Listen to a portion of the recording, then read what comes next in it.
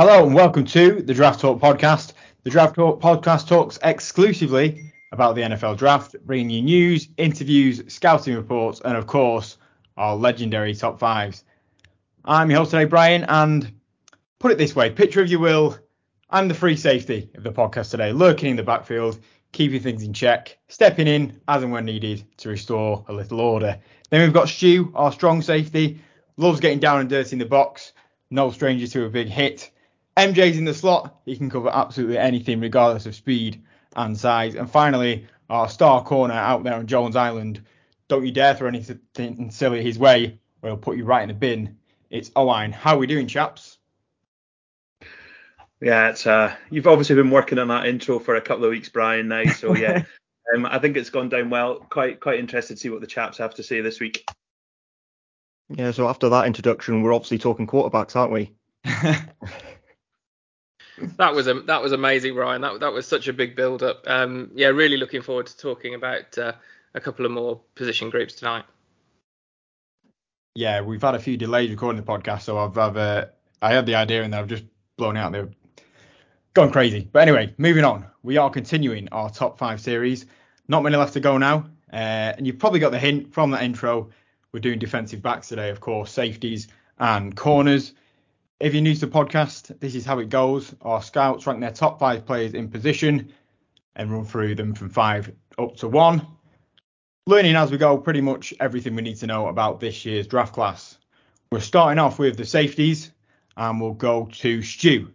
Give us your number 5 safety from this year's draft class. Okay, so number 5 for me is Jalen Pitre from Baylor. I think he's someone who had a really high level showing at the Senior Bowl and has probably alerted people a little bit more to him. Mostly at Baylor, he's kind of played that hybrid role. He has played quite a lot of almost linebacker, quite close to the line of scrimmage. However, he does have the ability to cover wide receivers and tight ends with his quickness as well. He uses that blend of quickness and size pretty well. I think he's a versatile player who, again, has improved over the years. He's shown year-on-year progression. Progressed through the Senior Bowl, has tested well, and I think that he's someone who is going to make a team happy when they select Jalen Pitre. Yep, so I agree with you, Stu. I've got him at number 5 as well. I had a couple of guys who were in line for the 5th position, and in the end, went with the experience. Obviously, he's got a lot of snaps under his belt. As you say, he's played that hybrid role. He's got a good footballing IQ. He's shown he can be a bit of a jack of all trades, which I think might help his draft stock in terms of a team thinking, well, yeah, we can definitely find a job for him. He moves very well. He's got a good awareness of space. He always likes to be around the ball. He likes to hunt after that ball carrier. And I think, yeah, that experience will come in invaluable. And I think he will transition quite nicely to the NFL. Yeah, let's round this out then. Number 5 for me is also Jalen Pitre. And there's not a lot I can add there. I would say in terms of his play, I think he's really quick in terms of speed and pace, but also speed of mind as well. Really instinctive. Awareness is off the charts, can work through the box, adequate as a tackler as well. He's apparently really, really good in interviews, so that probably speaks to a bit of his leadership and maturity. But and the cons, I guess he's a little bit on the small side, so he might get a bit lost coming up against bigger receivers and tight ends. But yeah, really good football player, and that's why he's at 5 for me, and the same as these guys. Very good. Let's move on to number 4 then. Who have you got, MJ? Okay, so number 4, I've got Jaquan Brisker from Penn State. Very sort of physical prospect, also versatile, has played in a number of positions there. Probably like him more playing it sort of in that box role and coming forward towards the ball. Very solid player, good tackler. Again, another guy who likes to be in and around the ball. He likes to seek out where the action is. I think he's got good range. And particularly good in terms of run defense. So I think he's another very solid prospect, and I think he'll be probably sort of an early day 2 sort of prospect. this is going very smoothly because Jaquan Brisker is also my number 4.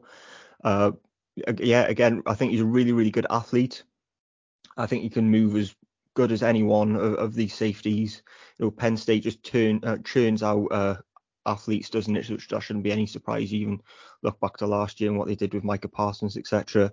Really good size as well, really bit long, really good radius, versatile, aggressive. I think he's a bit of a tone setter, and I just think that athleticism means that he can get to the spot quickly. He's going to be able to make up ground that some others just simply can't. Stick with his man in coverage when he plays that way. He can track deep when it's necessary. Got all the size, got all the athleticism, and I agree. I think he's a player who does everything really well and should be taken early in round 2. And a player who's going to offer extremely good value, and one of those that might go quietly under the radar for a bit will have a really good, successful career.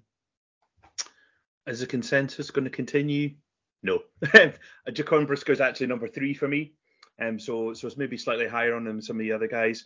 He's obviously a JUCO transfer who's transferred well, stepping up at Penn State.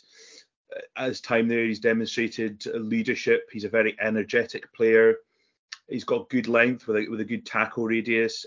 He's demonstrated year-on-year growth. He hits very high. He's played the high post, but he can play in the slot as well. He's a really very good run defender. He's that kind of heat-seeking type of player. He's got very good movement skills, body controls at a high level as well. Yeah, very, very solid player for me. Maybe slightly higher on than the other 2 guys, but at 3, we've not got much in it.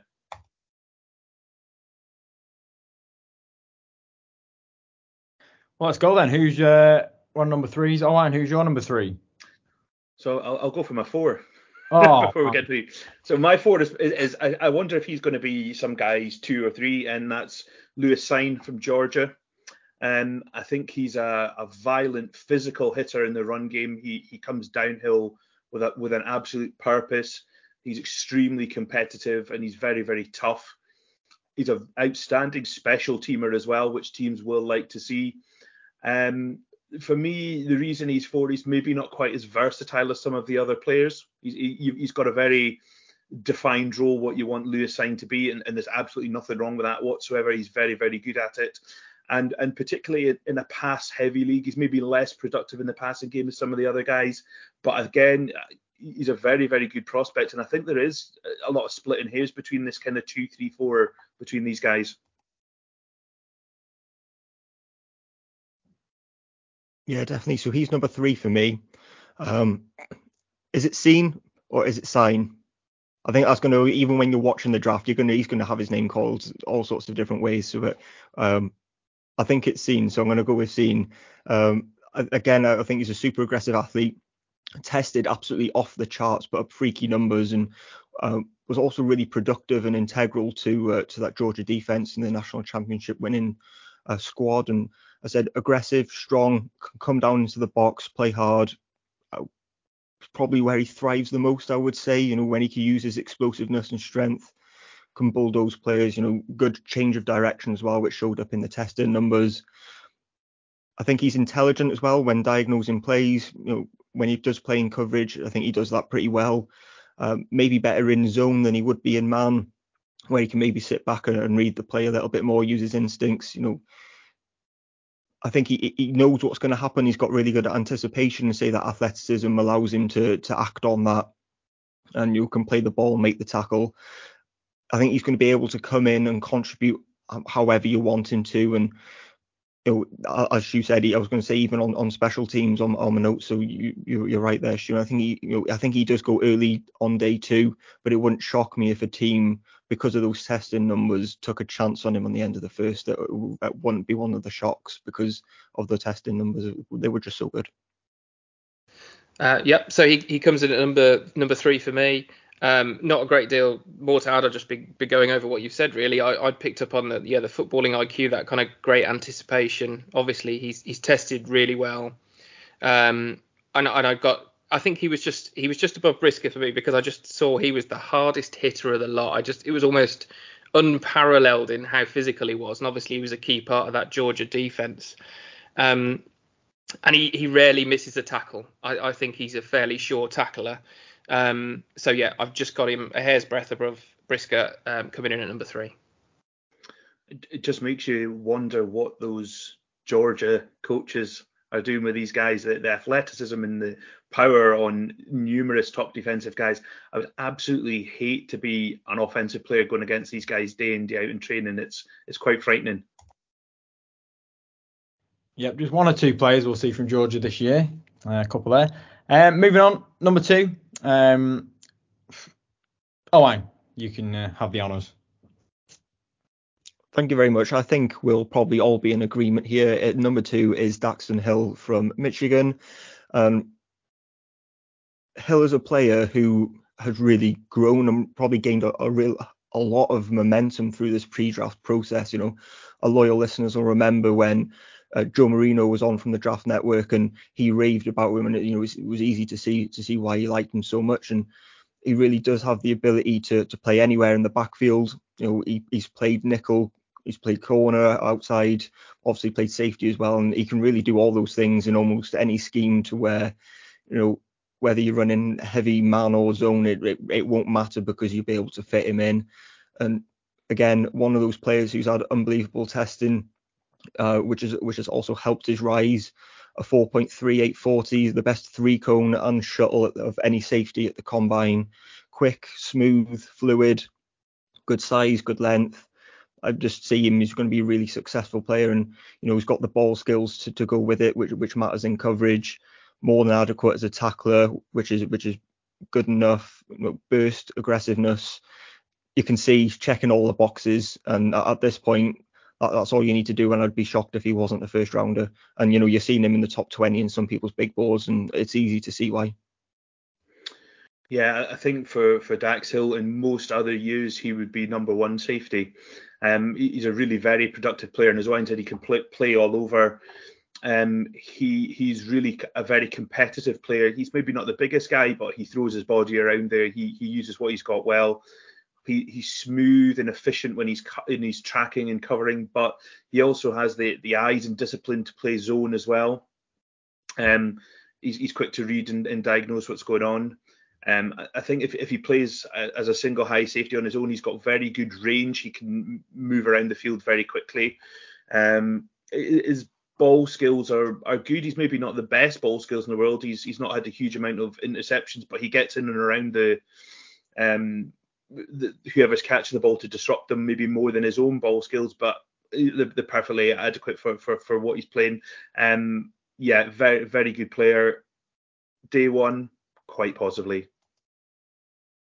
Yeah, just to round it out, yeah, Daxton Hill, second one for me. Likes to get there in a hurry, likes to be physical. I guess the one question is, does he have that frame to maintain that physicality in the NFL when he goes up against some of these, you know, bigger receivers? But a very, very dependable player. When you get to these top couple of picks that we've got here, I think you get into the ones whose technique is the best at this particular position, and I think he's got that technique either to mirror or to close in quickly. He's got the instincts. He's a good blitzer. He's got all the tools there, and yeah, I think he will sneak into that first round. All right then, shock horror. Who will be number 1? You might have heard of him. If not, prepare. He's pretty good. Stu, who's your number 1 and therefore everyone's? Yeah, Kyle Hamilton from Notre Dame. I think this is someone that you just don't overthink it. I think he's been overthought a lot because he's been so high on everyone's board for a year plus. And I wonder if there's, as we've talked about it as well before, prospect fatigue with Kyle Hamilton. Don't overthink it. Watch the tape. Don't necessarily look at his stats. Watch the tape, as I would say to anyone who's not looked at Kyle Hamilton at all. He's got the IQ, he's got the instincts, he's got size, he's got speed, he's just got absolutely everything. He's a fantastic prospect. I think teams can just truly use him as a defensive weapon. I don't know if they necessarily need to tie him down to one single spot. But the one thing for me that really stood out is you see with a lot of defensive backs, a lot of safeties, they're absolutely 100 miles an hour and they sometimes get caught out for that. I think the thing that makes Kyle Hamilton special is he actually slows down when he needs to. And that change of direction, that change of pace, that understanding when to go absolutely full throttle, when to maybe hang back that extra step, it makes him all the more efficient at what he's doing. And I think, yeah, I've seen him fall out of top tens. I just wouldn't want him to be out with the top 10. He's such a fantastic player. But I think the fact that he's got this label of safety, he might just fall out of that top 10 for that reason and that reason only.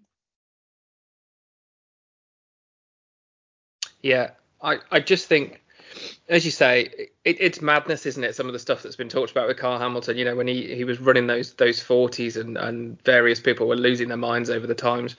As you said, it's really, really simple. Trust the tape. Go back to the tape. Trust what you see on tape. I think he has all of the traits, and he is a leader. I just think his football IQ, as you say, I think it's going to depend on, where he goes, that defensive coordinator recognizing what you've got there and just giving him essentially, free reign within the scheme to go and make those plays. But yeah, I am definitely a believer in Kyle Hamilton, and he should be gone by the time we get to pick 10. Yeah, I'm a real big Kyle Hamilton guy. My number one player in this draft. That's not going anywhere. Let's get started with the good. I honestly think, and this might be a little bit hyperbolic, but I think he could define the safety position for the next decade. You look at who the best safeties are in the NFL right now, and I honestly think within 3, 4, 5 years, he could well be in the discussion, because as a prospect, I honestly think he is that good. Just a super rare player, elite for that. I label him generational as well.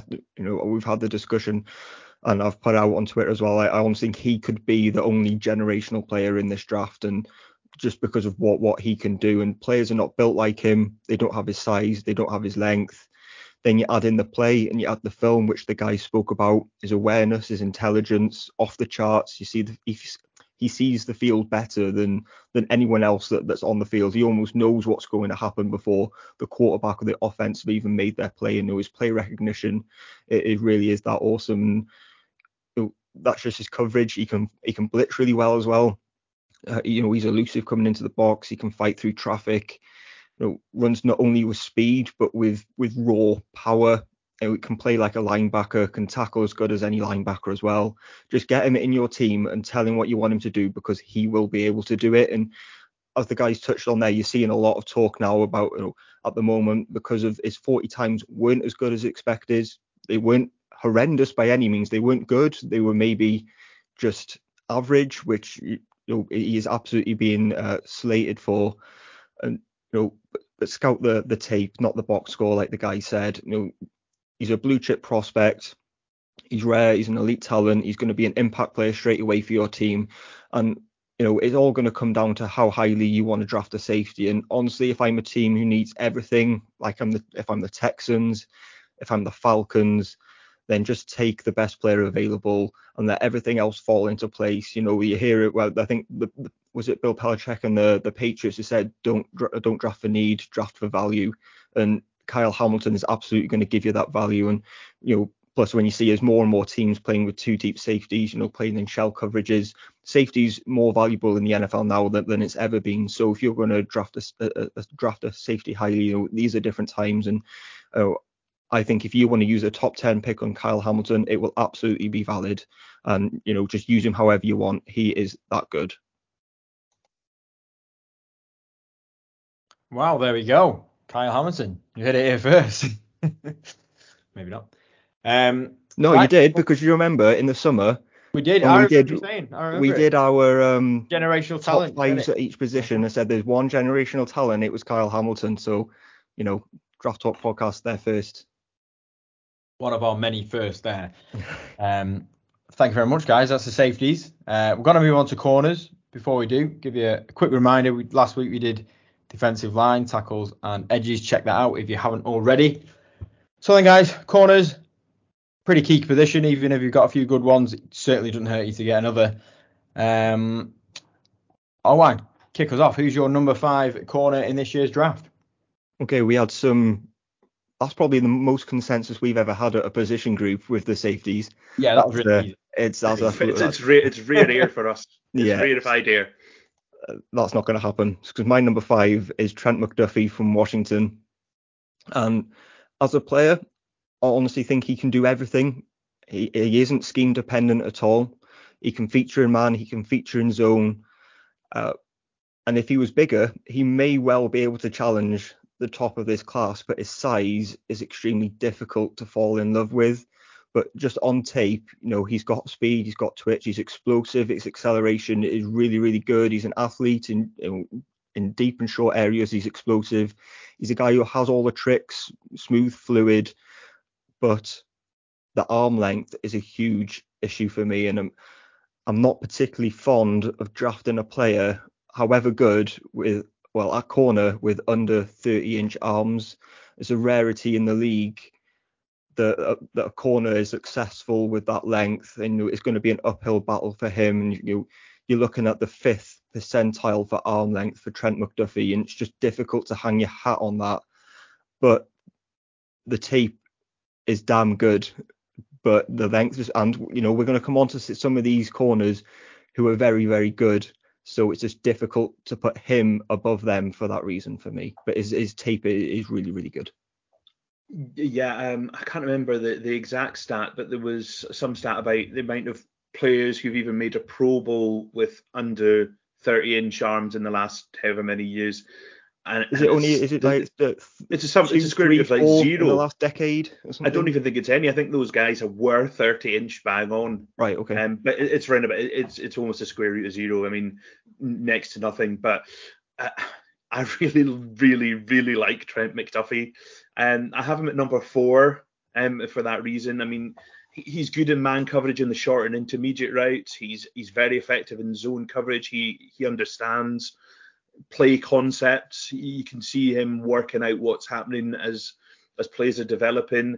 He's got good ball skills. He's an aggressive tackler. He offers special team and punt coverage ability. I think his size will limit him, and it will probably limit him to a slot nickel corner role. I don't think he's going to be. You're not wanting Trent McDuffie out on an island against someone like Mike Evans, for example. It's just not going to fly. But he's such a good player, and I just wish he would have longer arms, and I'd be much happier about him. But for me, he's number 4. I think just because of that tape and how good a player he is, I want him to buck the trend, but trends don't get bucked very often. He needs to see the guy who's working on Kenny Pickett's hands, doesn't he? Maybe get an extra. Well, we torture rack or something, stretch him out of it. So this is really fascinating. So number 1, I am obviously here for the guys with the short arms. So I think we all want to. Yeah. So I've got have we measured the wingspan, and if everyone have we did the hand span, but no, we'll have to do that. We'll have to do that next. Yeah. So and it's interesting because the way that I've gone about the 5 is almost I have 2 groups within the 5. Oh, there we go, Brian. Go on then, Brian. You can give us your reading in a bit. I haven't got a tape measure handy. So I've got Trent McDuffie much further up. So I've got him. I think I've got him coming in at number 2, but I'll talk about him now. Seeing as we're talking about short arms. So I've got him as the best at that kind of height, weight, size combination, which is why I've got him at 2. And I was kind of splitting up, as we'll talk about later. I've kind of got them splitting up the rest of the longer kind of pterodactyl-like cornerbacks with these huge wingspans and reach and length. So I really like Trent McDuffie. Great tackler. He's got great technique. He doesn't tend to get out of position. I think it's about where he ends up in the NFL, isn't it? Is he going to get pigeonholed and end up as a kind of a slot corner? But technically, I thought of those sorts of corners, he was the best, which is why I've got him at 2. And then if I go to my other short-armed pick, my number 5 was Roger McCreary from Auburn, and I went back and forth with this because I know a couple of other guys who I think you two might have that I don't. But when I watched him back again, it was another corner of that ilk of, okay, what position are they going to serve in the NFL? Is it purely going to be in the slot? But this guy is so battle tested.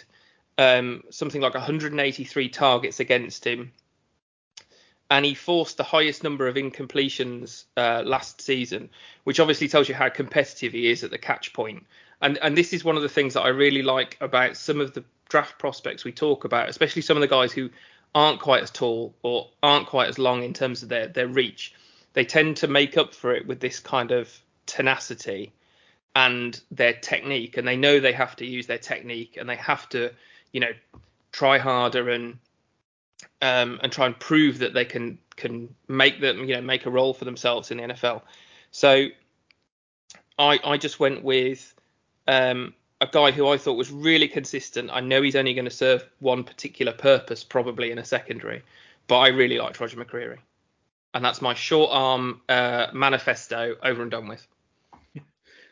Can I just pick up on something there and say when you're about Roger McCreary, and please don't take this wrong way, but when he's targeted that much in college, I just wonder then how much more is he going to, if they see a weakness and they're targeting him that much in college, how much is he then going to be targeted in the NFL? That's kind of my worry with that. Yeah, and I also think, and we might talk about this a bit later, I think you've also got the opposite argument for some of the other guys where they were so good in college, they haven't been targeted for so long. So it comes round to me for number 5, and totally opposite end of the spectrum from MJ. Kaiir Elam from Florida is my number 5. He's got an NFL pedigree. He's got family links to the NFL. He's a really long, rangy corner who is definitely an outside corner for me, as opposed to a slot guy. He plays almost exclusively as a press man corner, and he does that very, very well. And I think there's going to be teams who play that kind of scheme are going to really like Kaiir Elam. He really tries to pin down the corner at the line of scrimmage. He started since he was a true freshman. He does probably need to improve his tackling. I think that he sometimes does leave a little bit behind in that respect, but he's physical and he's aggressive. I think he's probably less able than some of the smaller, shiftier receivers, and you probably would want him against some of those bigger outside receivers. But his timing and technique when breaking to the ball is really good. His ball tracking is very good as well, which I like to see. And I think that he definitely will find a role for himself in that kind of scheme in the NFL. I can feel a recap coming on because this has got messy and we're only at number 4. So my number 4 is Kaiir Elam. For me, I think he plays best in press coverage, as you said there, in press man, like you said, Stu. A really physical player. I don't think he's overly smooth and I don't think he's overly fluid in his movement, but he's tough and he's physical. And having gone back and looked at more of the tape, I like what I see. I see development year on year, good size, tall, got the ball skills. Hip movement is something that he's been slated for a bit because of the testing, but I think his actual movement in play is fine. I don't have a problem with it on tape. Some people have problems with it and how he's looked in testing, but it looked fine on tape to me. Good balance, good change of direction. I just think his type of play, which is press man, does tend to go highly. You think of the Patriots scheme, which is now, all over the league, even at the Raiders. Does he go round 1? I don't know, but I think he is that kind of caliber player who you might want to take in the 20s. Yeah, that's the exact team I was thinking of when you think of Kaiir Elam. He's such a Patriots type corner, and particularly with what they've lost. I do wonder, as 21, could they be interested if a receiver that they want is gone? Certainly could see it happening. He's not going to be for everyone. He's not going to be the type of guy that everyone wants, but that scheme, he would fit like a glove. Stu, do you want to give us your number 4? Yeah, so my 4 is Trent McDuffie. Kind of covered him a bit. A player I really like, and it probably was a toss-up between him and Elam. It was, yeah, I just like Trent McDuffie's tape a little bit more. We've kind of talked about him a lot, but they were the two. I had a clear 1, 2, 3, and Kaya Elam was probably the one who was a bit out of it for me for a while, but I've come back around to him again. So yeah, Trent McDuffie was 4 for me. All right, MJ, you're number 4. Throw that spanner in the works. Let's get crazy. You've been building up to this, haven't you, Brian? Since I got your message, I was like, yes. Yeah. So I have partly done this on purpose, so we can get a conversation piece going about this, because I think this is, God, I'll keep building it up. I think outside of all the chat about quarterbacks and who's going to take a quarterback, where Derek Stingley goes on, probably on day one, will fascinate me. Whether he goes top 10, whether he makes the end of the first round, somewhere in the middle, who takes him. This is not, putting him at number 4 is not a slight against his traits at all. And I'm sure when the other guys talk about him slightly higher up, you'll wonder why on earth I've got him at 4. But it's just this thing of what have we seen since 2019? You've got all the 2019 tape, which was great. So you see he's got all the traits, but then since then there is not an awful lot to go on. And obviously he's finally now done some of the draft process, and he's run a 40 time, and it's quick, and that was all good, fine. There is still some concerns for me. I think on a fundamental level, there's still some concerns in relation to tackling. He's not going to be the greatest tackler in this class. But if I was sat there with one pick as a team on day one, would I really spend it on somebody who I haven't got a lot to go on in terms of tape for 2 years? And I'm not sure. This is why I think if he does go round 1, I think he might go to a team that's either got a couple of picks, or a team that has one of the better rosters, maybe later on in the draft. Maybe it's a playoff team who are picking in the 20s, and adding another corner will just cement them again as a playoff contender, that sort of thing. I was joking with Brian on text beforehand. I'll say all of this and he'll just be absolutely stellar and make Pro Bowl and be Defensive Rookie of the Year. He can be all of those things, but I wanted him at 4 because just to open up that conversation about, okay, who is going to take him? Is it a risk? Is that because it's usually me and Owain that disagree? That you've gone for that just so it's something different for a change? Yeah, I get your point. Absolutely. I'll probably talk about Stingley a little bit later on for me. Well, before we kick off too much, we'll have a nice friendly consensus, shall we, at number 3. Owain, go on. Who's your number 3? And who's our number 3? Okay, yeah. So that must be Andrew Booth from Clemson. And just in relation to what MJ was saying, which I think is relevant here, I must start out by saying that these top 3 for me in terms of grading are extremely close, as it was when we talked about I can't remember what position group we were on tackles. About. It was the offensive tackles where I'm it was absolutely the same on this as you. For me, it's like slide a piece of paper between the 3 of them. So the tackles, I think I had 4, 5, and 6 in a big board, and I think as I currently stand, I'm on 7, 8, and then 10 in terms of ranking for these. So like it's ridiculously close. I've had them ranked 3 different ways. I only settled on this when I had to finalize them and send them into Brian. I've got absolutely no conviction at all that these 3 are in the right order, but I am convinced that these 3 are the top. And my reasoning, I guess, just to bridge it together, my reason for having them this way is down to injuries and durability. But Andrew Booth first, as a player, ball skills for days, absolutely gifted as an athlete, long, lanky frame, really tall, movement skills are absolutely exceptional. He just follows receivers. The way he can mirror routes is absolutely fantastic. Fast, he's active, ball tracking. Just some of the interceptions that he can pull off, just no one else in this class can pull off because he is that gifted. As I said, the problem comes down to, the injuries, and I use injuries as plural there, and I'll try and be as accurate as I can because the information isn't as clear as we maybe would like it to be when it comes to injuries with Andrew Booth. And there are some overlapping and conflicting information, but he pulled out of the combine because he strained his quad. Then it was reported that he was having surgery for a sports hernia that he suffered this off season. Back in 2019, he had surgery to repair a tendon, which he seems to has had a lot of soft tissue injuries and niggly injuries. He missed a game because of a hamstring sprain in 2021. And I'm not going to knock a player for missing one game, but you can see all these things are starting to spiral and add up a little bit. And really, when these top three are ranked so closely for me, you're just looking for some way of finding some separation, and that was a way that I could do that. And it's also being slightly risk averse as well right now. The NFL, you say you can't have misses in the first round, a bit what like MJ was saying with Derek Stingley before, but you can't have misses in the first round. Now, I'm personally happy to take risks, and I'm happy to bank on upside. That's what I'm like as an evaluator. You're going to see that when it comes on to maybe Derek Stingley in a bit. But some teams, I think, may look to mitigate that risk by not taking him at the top of the draft, but his play deserves it to be up there.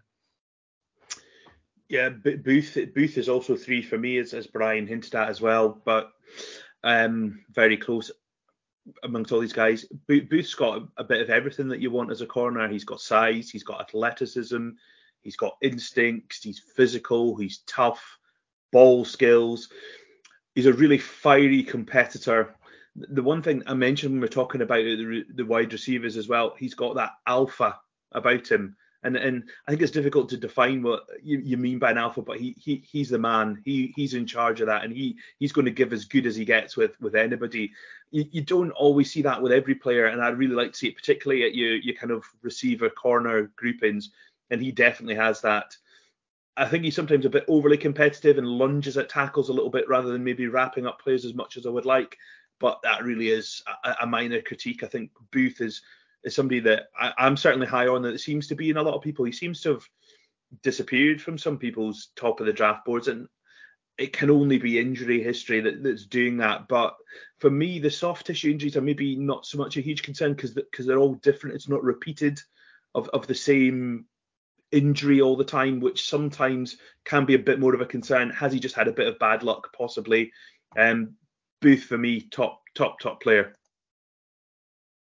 So yeah, rounding this out, Andrew Booth is number 3 for me as well. And if you said to me in 3 or 4 years' time that he actually had the best production of the cornerbacks coming out, it wouldn't surprise me. I think he's such a good ball hawk. I mean, he pops up so fast with where balls are kind of thrown in front of him. Kind of reminiscent a little bit of how sort of Trayvon Diggs has gone off recently for the Cowboys in terms of the that production, those interceptions. There are the occasional big plays given up, and I think there's obviously some technique to polish there, as Stu mentioned with the tackling. And he doesn't have a ton of experience, so I think there will be a bit of a learning curve. I hope the injuries clear up, and I hope he gets a good run at his NFL career. But yeah, if you told me 3 or 4 years down the line that actually he ends up being the best guy out of this class, wouldn't surprise me. Okay, back to the carnage.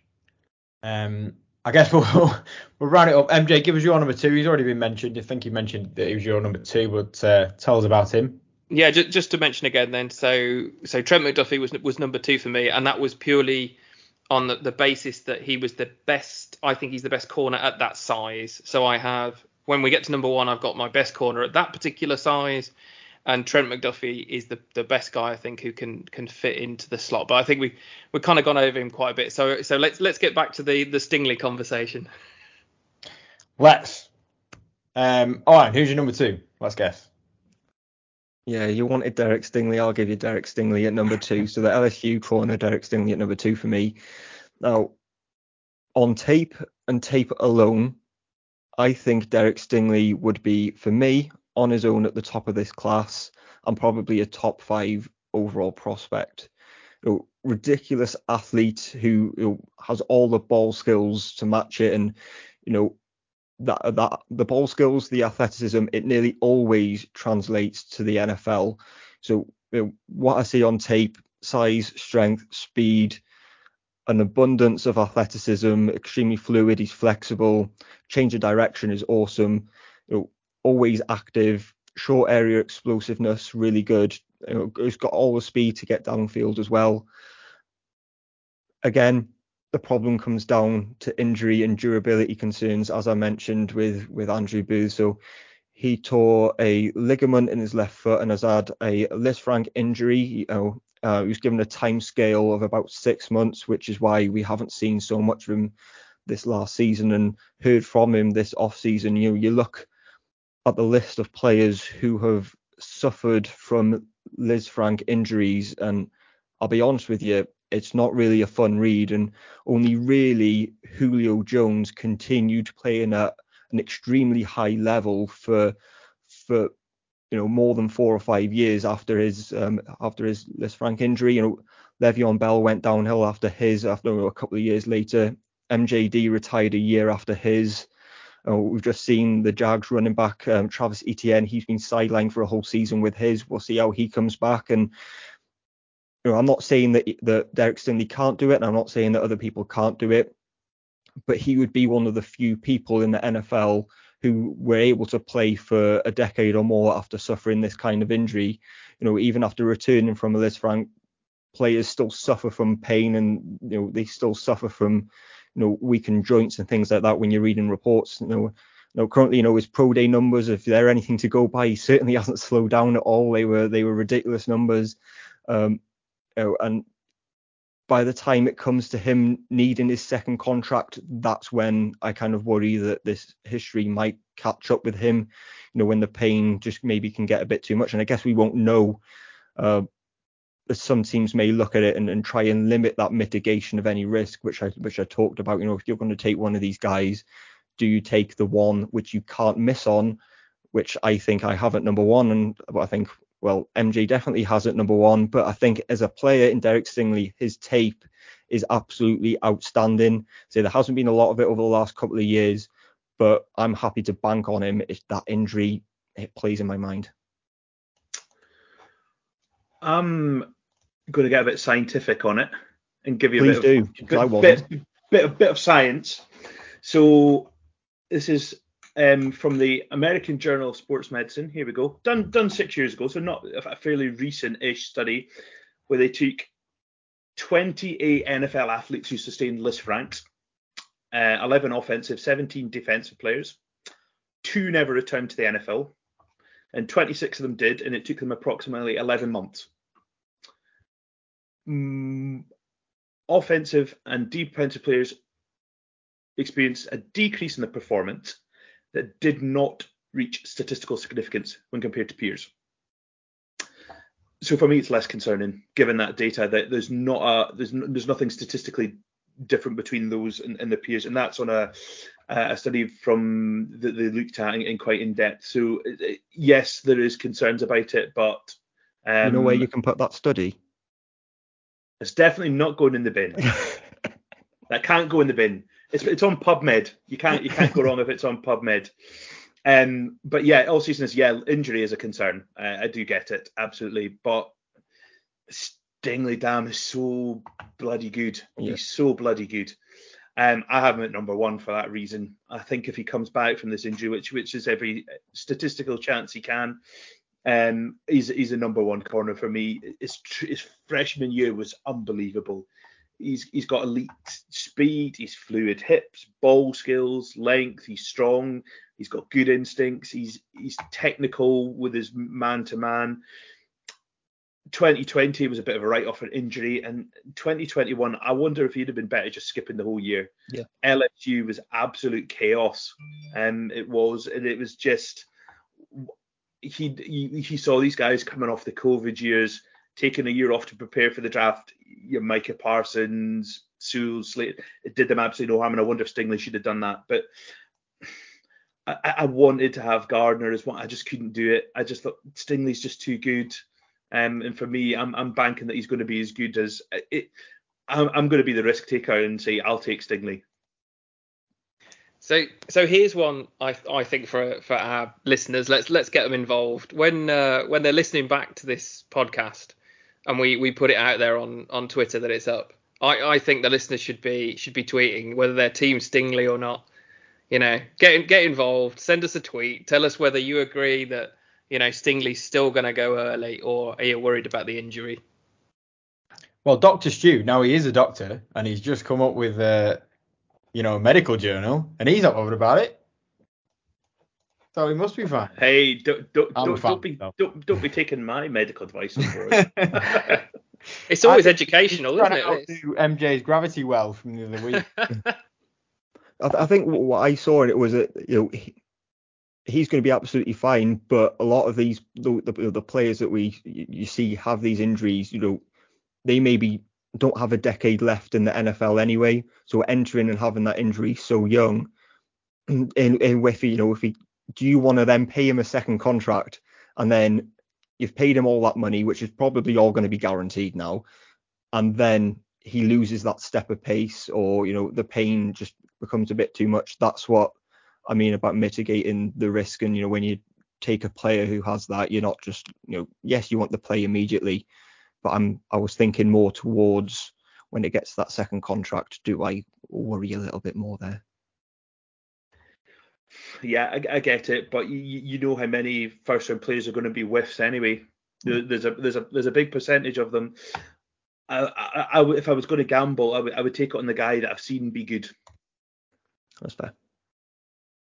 Talking of which, we've got one player left. You could do the maths. It'll be Stu's number 2 and MJ and Owen's number 1. So Owen, introduce, numbers wise, our number 1, your number 1, the quarterbacks for this year's draft class. Yeah, the source, Ahmad Gardner from Cincinnati. All the way through his college career, there's been a question about the quality of opposition that Cincinnati have gone up against, but he shut all them up, and Cincinnati shut all them up. All the questions were answered when they faced Alabama in the college football playoff semi-final, and Ahmad Gardner's quality absolutely shone through. They didn't throw the ball his way, which probably tells you absolutely everything, and that Alabama wanted to go nowhere near him. And I go back to what I said with the other two, with Andrew Booth and with Derek Stingley. As an evaluator, I'm very much not risk averse. I would say I may be more prone to taking a risk than others, because by the time they fall, people would have forgotten about it anyway, so it doesn't really matter. But here, when I have them ranked so closely, I've kind of just opted for the clean prospect. It's maybe being a bit of a chicken, but Gardner's tape is so good that I don't think it matters. He's an absolute dominant corner. He has the length to make up for any deficiencies that he might have. You hear people call the NFL a beauty pageant, and in a close call, I just think that some teams may look at him and go, he's the cleanest. He's the best in that aspect. His athleticism, I think, is truly really, really good. A true ball hawk. Seems to always know where the football is. He's just got an eye for his football IQ is outstanding. Reads quarterbacks and routes really well. Speed exceptional. I think you can play him wherever you want to in any scheme as well. I think he's just a really clean prospect. In terms of cons, I said it back in the summer as well, I do think he can get a bit needlessly grabby at times, but that's something that you see a lot in college corners. I'm not necessarily going to knock him and not others for it, because it is something you see, but you can get away with it a bit in college because it's only a 15-yard penalty, whereas in the NFL it's at the spot of the foul, which, if NFL teams do want to target him, that could come into it. But he's a top player, and you're seeing that come through now. Yep. So he is my number 1. I think he's the first guy I did a report on last summer. I think I just saw a guy that called himself Source and just thought, I've got to look this guy up. And just to give you some stats. So if you saw a quarterback with 18 completions out of 37 attempts for 122 yards, no touchdowns and 3 interceptions, you might think you were watching the Giants, but actually, that's the stats against Gardner for the last season, and a passer rating of 22.6. Never allowed a touchdown in his college career. Owen's mentioned all the traits that he has. he's also A1 in terms of character. You know, the guy doesn't drink, doesn't smoke. He is clearly, you know, dialed in to being an NFL pro. And my only slight concern is probably his stats have been so good in the college level. What happens when he gets to the NFL and you know, inevitably he's going to give up a touchdown. He's going to give up some plays. So as much as it is for any of these players, you know, there is a learning curve for somebody who's been that good at the college level. And I think that will be interesting in terms of his character to just see how he bounces back when the inevitable does happen. But I think for me, he'll be first quarterback off the board, and it'll be early. Can I change my mind? After me going on about that study, I've just clicked on the very next link, and they have arguing the absolute opposite point. That's another similar study. So it could have gone in the bin. So it could officially have gone in the bin. It's official. It's official in the bin. So it just goes to show us doctors know all about what we're talking about, really, doesn't it? But yeah, so there's although it does say offensive players had the greater decline, so we might just give them that one. Anyway, on to Sauce. Great prospect. He's going to be the first corner off the board, I think. I think teams will have little qualms or concerns about taking Sauce. He's got all the tools that you want as a corner. The only downside is that he's a little bit grabby, but he'll soon learn after that. After a couple of penalties go against him in week 1 and 2, he'll soon be berated by his defensive coordinator for that, and it'll cut out, I think, fairly quickly. But he's got excellent coverage instincts. He's feisty. He's long. He's athletic. He's pretty much got every kind of trait that you want. I think he is probably a slightly better zone coverage but he can cover man well as well. You know, it's not an issue for him. I don't think he's scheme specific. I think he plays really well on that half turn. So he can either follow man, or if that opportunity comes, he's gonna take an underthrown ball as well. There's plenty of ball production there. Sauce is a top guy, and if you're going to call yourself Sauce, you better be good. And he is.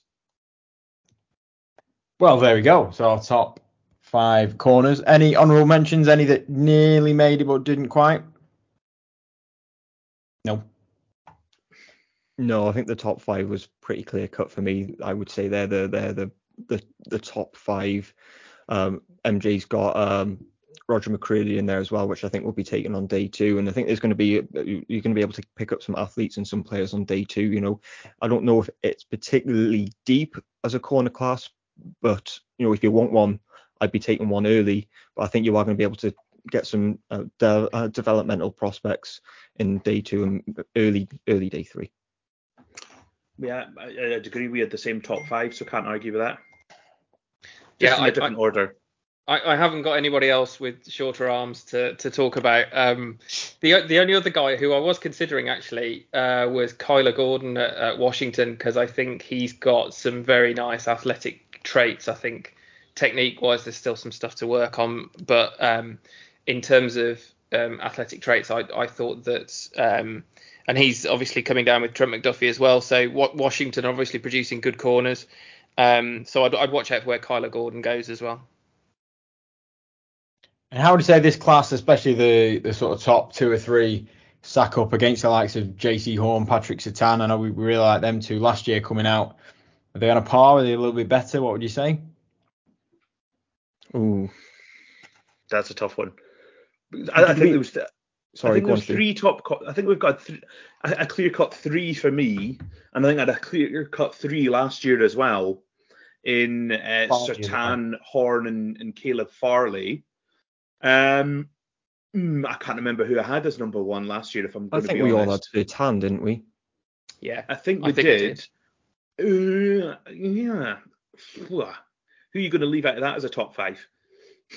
Yeah. I think I'd still take Surtain. I think he's still out of this year and last year. I think I'd probably still take Surtain. But I think talking about those top 3s, I think Surtain, Horn, and Farley, I think I might just take those. But that's probably partly to do with the injury concerns we've talked about of the guys coming out. Yeah, I think as a group, I would take these three over those because I wasn't a Farley guy. I had him at 4. I had Eric Stokes, who ended up going to Green Bay, at 3 above Farley. So I think as a group, I would take these. And in terms of where maybe Surtain is the top corner, where would I have him ranked in these? Maybe 3, maybe even 4. Good yeah, to I know. mean, when these guys come into the league, though, they're going to have to perform well to be better than Sertan because he had a very good first season. But I think when we're looking back at that, you're looking at the prospect coming out rather than what they've done in the NFL because he's got that head start. He's had a year of production, so I think there's this automatic, Sertan's better because he's had a good year. Coming out, was he better?